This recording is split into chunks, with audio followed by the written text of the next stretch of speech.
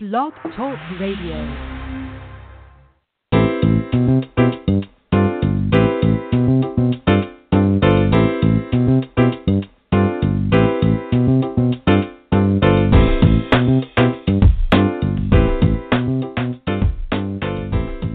Welcome to the Perkins platform. This is the monthly solutions-oriented talk radio show. Each month, we dedicate about 30 minutes to explore contemporary issues and solutions in education leadership, and this is your host, Brian Perkins.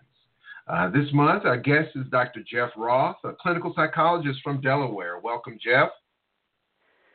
Thank you, Brian. It's really nice to be here. Thanks for inviting me on the Perkins platform. No problem. And to our faithful listeners, welcome back. And thank you for being part of our family of over 5,000 listeners every month. And to our new listeners, we're glad you've joined us. So today we have, as I mentioned, Dr. Jeff Roth.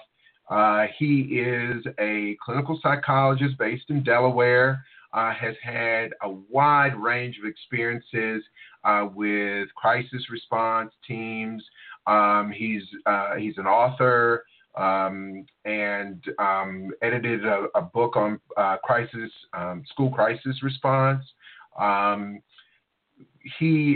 think one thing I'd also like to mention to his credit is that he was School Psychologist of the Year by the Delaware Association of School Psychologists. So we really have a celebrity in our midst. It's no small honor to be selected by his peers of psychologists in the state of Delaware. So just jumping right in, Jeff, again, thank you for joining us. And we have a lot of people who are really interested to hearing about your work, knowing that you developed a school-wide approach to conflict resolution.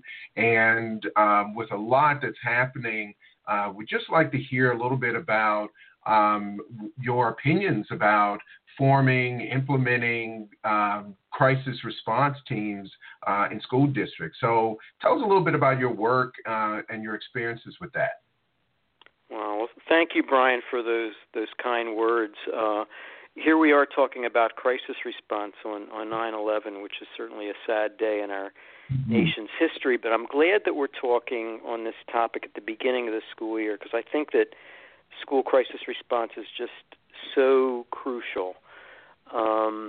Recently I was talking with a friend who's a retired principal, and she said, I used to look forward to the beginning of the school year with excitement, and now I look forward to the beginning of the school year with fear of more school shootings, and that's sad. We ought to be able to look forward to school with optimism and just feel like our schools are safe and secure. And certainly, Brian, school shootings are horrific. They grab the headlines. They require preparedness for sure, but thankfully they are rare. My main focus has been higher incident, but still devastating traumatic events like death of students, death of teachers, and they happen every day in schools throughout our country. We have an expression, it's not if a crisis will happen, it's when a crisis will happen. And when a traumatic event does happen in schools, Brian, it's too late to dust off the books or get the training. It has to happen before there's a crisis. Sure. And so tell us a little bit about some of the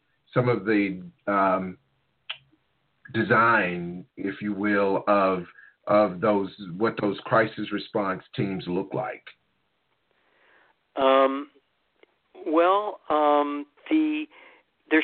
There ideally should be a district level team in a school district, and there should also be school level teams.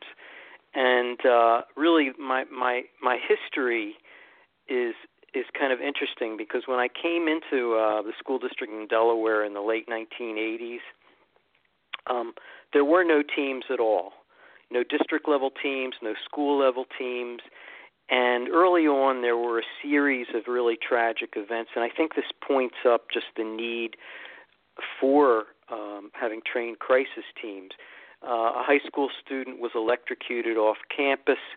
A third grade little girl was murdered on her way to the morning school bus. And when those things happened, colleagues and I were told to go to these schools, and we went there really with no plan, no collaboration or training. We did the best we could with individual skills, but there was no teamwork or coordination, and we really felt like we needed to do better. So we put together a proposal for a district crisis response team, and amazingly, back in those days, we're told no, we could not form a team. And I found that since that time, that back then that was not unusual to be denied permission to form a team. But we persisted. We finally got the go-ahead. We formed a team, and we educated ourselves at that point with some of the literature that was out there. And then we consulted with schools so they could form school-level teams. Now, after the Columbine tragedy, Brian, safety planning and crisis teams were mandated throughout the country. But just fast-forwarding, after I wrote my first book in 2015, and I visited some universities and school districts and found, really to my surprise, that many school districts still do not have crisis teams. So I feel like I've been sort of advocating for them since then. And I think first it's really important to have a framework and have training, as I mentioned. And one curriculum and model that I can really recommend is the PREPARE model. Perhaps there are those in your audience who are familiar with it and have used it. It was put together by the National Association of School Psychologists, and it's really the best that I've seen. It's comprehensive. It's designed specifically for schools. It has a training of trainers model so that there are many trainers, I believe, in every state, and also in the District of Columbia and Puerto Rico and the Virgin Islands, and the training is really inexpensive. So that means so much, because when you get the training, and I can talk about just some of the things in the training a little later if you'd like, but having a sense of the kinds of things to expect and what needs to be done during a school crisis can really help responders, because it really essentially helps them find order where there's chaos. And children look to adults during a crisis. They look for cues as to how traumatic a situation is. So when we have frantic, untrained responders and an uncoordinated response, it can increase perceived trauma. So you've got students who, for whom the trauma reaction may become more severe. You have a situation where it could take a lot longer to get back to the normal routine that we strive for. But on the other hand, a trained, coordinated, calm approach can mitigate emotional trauma. So really a trained district-level team can also support school-level teams and educators in a school where there's been a traumatic event, and they may be immobilized by a tragedy in their own school. So it helps them begin to recover, and we just strive to help the administrators, teachers, team in a school that's been stricken by a crisis to regain leadership and caring for their students. Sure. And, I heard you loud and clear, and I just want to kind of go back to something that you said just a few minutes ago when we first started about crisis and a fairly broad definition, if you will, of crisis, because what you included some examples that people might not necessarily consider crises that need to be addressed school-wide. So if there is a student who met an untimely death or some other incident at the school, that you're not talking about necessarily a school shooting, a Columbine level event, or or some other event on that level, is that you are really talking about various levels of crisis. Can you say a little bit more about kind of the real sphere of influence, some of these what might be considered small, localized incidents to actually impact the school? Can you give us just some examples of what you've seen and the response to those? Yes. Well, the thing is, obviously, we need to be prepared for the catastrophic events like a school shooting. But as I mentioned, death of teachers, death of student are far more prevalent.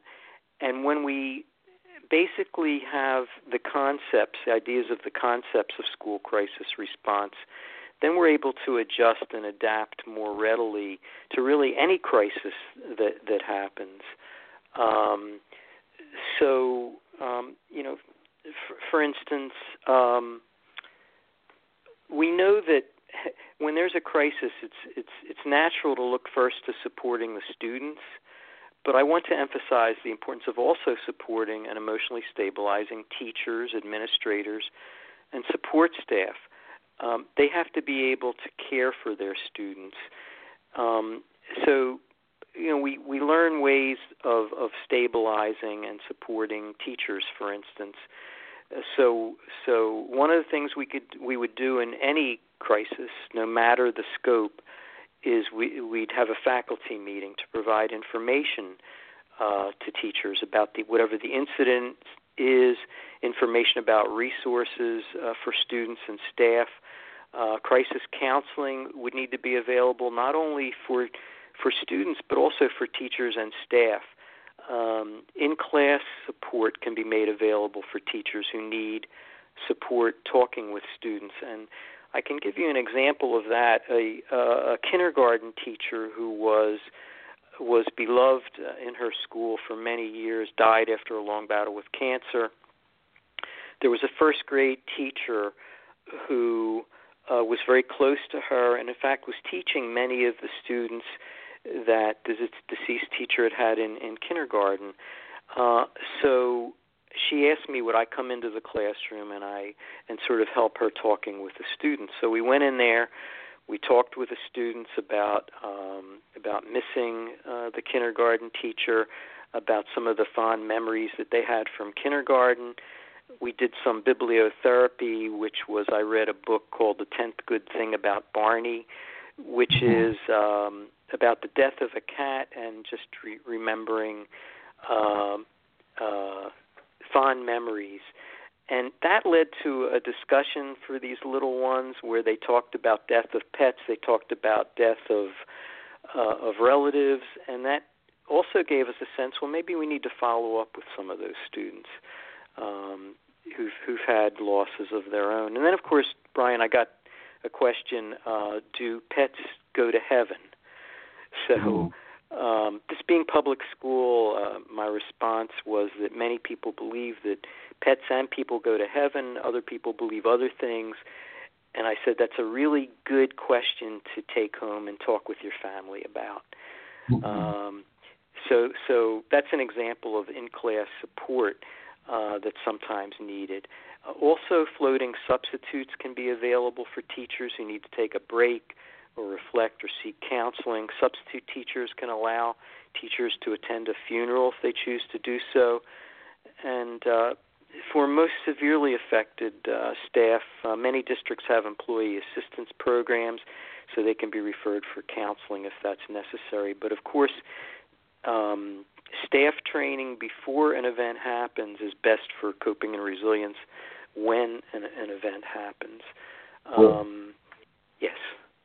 Yeah, so interestingly, as you were talking about also crisis response, I know that you're really big on prevention. Yes. And so tell us a little bit about, so what does that look like in terms of how do you get both adults and children ready for what might happen? What does that look like exactly? Well, I have some suggestions, and I think prevention is just so important, and I'm glad that you you brought that up before we get into more about some of the specifics about crisis response. A couple of weeks ago, there was a death by suicide of a 9-year-old fourth grader. He had told classmates that he was gay, and apparently he was brutally bullied for several days before the suicide. So I read that counselors and social workers and crisis response team were sent to the school, and it's good that there was a response. But to me, Brian, this tragedy really is a reminder that before a crisis response, there's a need for prevention, and primary prevention can sometimes even avoid this type of tragedy. So some suggestions that I have about prevention, and I imagine that many people in your audience are already doing a lot of these things, but prevention should include a needs assessment for safety. It could also include cultural needs and school climate needs. And when that assessment is done, a plan can be developed that really addresses some of those identified needs. Another suggestion that I have regarding prevention is forming agreements or memos of understanding with community mental health agencies, hospitals, law enforcement, ethnic and cultural leaders, language interpreters, and others before there is a crisis, so that sometimes we might get a student who is at high risk for suicide, and being able to smooth the way to an assessment being done at a hospital is really helpful. If there's a severely traumatic event in a school, like we had a student in one of our middle schools collapsed suddenly. Students laughed because they thought he was joking around, but then he lapsed into unconsciousness, and they then screamed, and many teachers, administrators, the school nurse did CPR but could not revive him. So here we had a very severely traumatic situation with many witnesses. Definitely there was a need for our district team to come in, but we also were referring a number of students to community mental health agencies. And when you have a plan ahead of time and an agreement with them, it can really, again, smooth the way toward getting that help that's needed. Some more suggestions: using physical safety measures like natural surveillance, locked doors, single location entry, really important. Practicing lockdown and evacuation drills, having trained risk and threat assessment teams is a must, and teams can have overlapping membership. It's vital to have sufficient mental health professionals, school-based mental health, and I really want to add to that, let counselors be counselors, not testers. I've been in a high school where the school counselors were removed from the campus, and they did AP testing, and they really needed to be at the high school to counsel kids. It was a difficult time at the school, and they were really missed. I think that we can bring in retired counselors and teachers and administrators to do that kind of testing and keep the counselors in the school. Well, you've mentioned a few things, and I jotted down, and I think it's a range, and I'm hoping that we get to touch on them. But you've said a lot that sparked my interest, and I guess going back to what you mentioned about suicide, would some of the training that response teams have and or provide to teachers and others in the school, might those also be how to identify students at increased risk of suicide or suicidal behavior? And I always, I've had colleagues say to me, that there's some that they wonder about, that there's risk and no risk, and so I think it's along a continuum, that if we think about it that way, is that they are all at risk. some of much lower than others, but we have to really think about it in those terms. But my question is, would that also be part of the function of a response team, is to help teachers and others know how to identify those signs of risk? Yes, absolutely. A school-based response team, for instance, and I guess people like the school psychologists and counselors can do workshops. They can talk at faculty meetings. They can provide information to teachers and administrators about what are the risk factors, what are the protective factors that we can build up in a school. What are the warning signs to look for where you absolutely need to refer and you need to follow protocols to keep that student safe and know what to do in terms of making a referral. There are also indicators where we can say, is this student at low risk, moderate risk, or high risk, and interventions then follow from that. So teams can absolutely do that. And I think one of the things also that helps in terms of that kind of prevention is that I want to mention, if I may, Brian, the school climate is tremendously important for prevention and establishing a positive school climate. So elaborating on that a little bit, students, when they feel connected, when they feel included and have a sense of belonging, which means, for me, having good relationships with the adults in a school and having good relationships among each other, their student peers, then if a student is hurting or gives some indication either of harming themselves or of harming others, then there's going to be communication with the adults because they're trusted, there's a good relationship, and we can prevent sometimes horrible things from happening. I think in terms of school climate, cultural competence is of tremendous importance. Understanding the culture and needs of diverse student populations. There's school-wide programs that I really value. Examples would be social and emotional learning, positive behavior supports, trauma-informed schools that can be a tremendous help.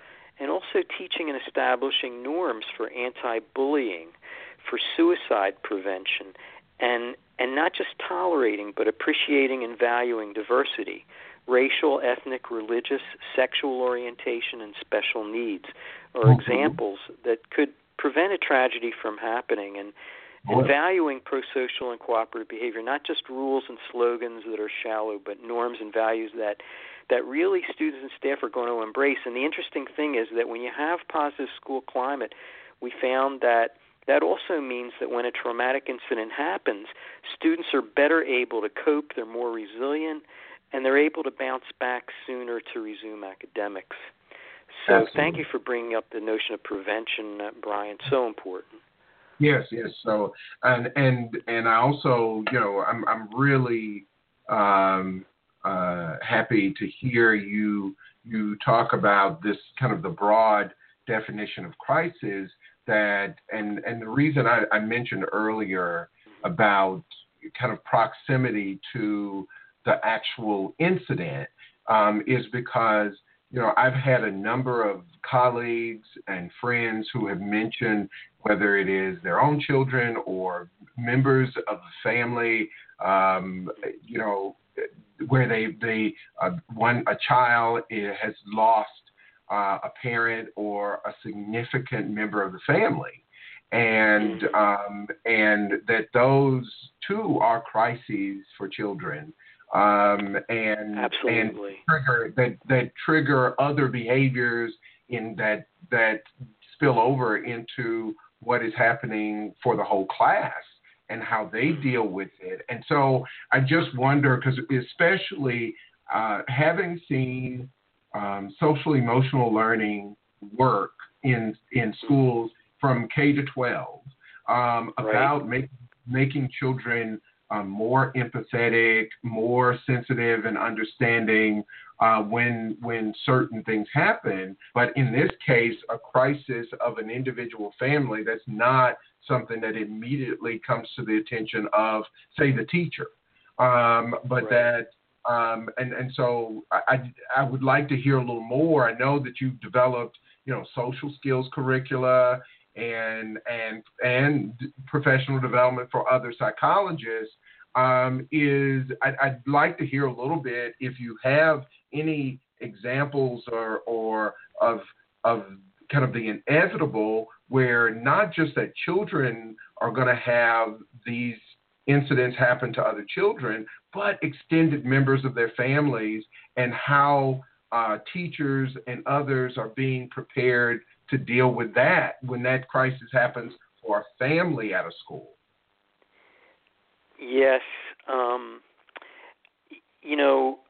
One of the things that I've really become interested in recently is the idea of training for teachers so that they feel more comfortable kind of dealing with a situation when maybe one of the students in their class has lost a sibling or a parent.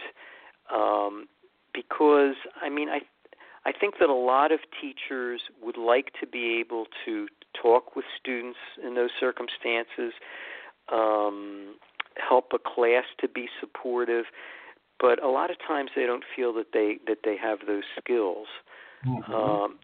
So it comes back to really being proactive in the way that we train and prepare teachers. And I know that academics is of tremendous importance, obviously, in a school.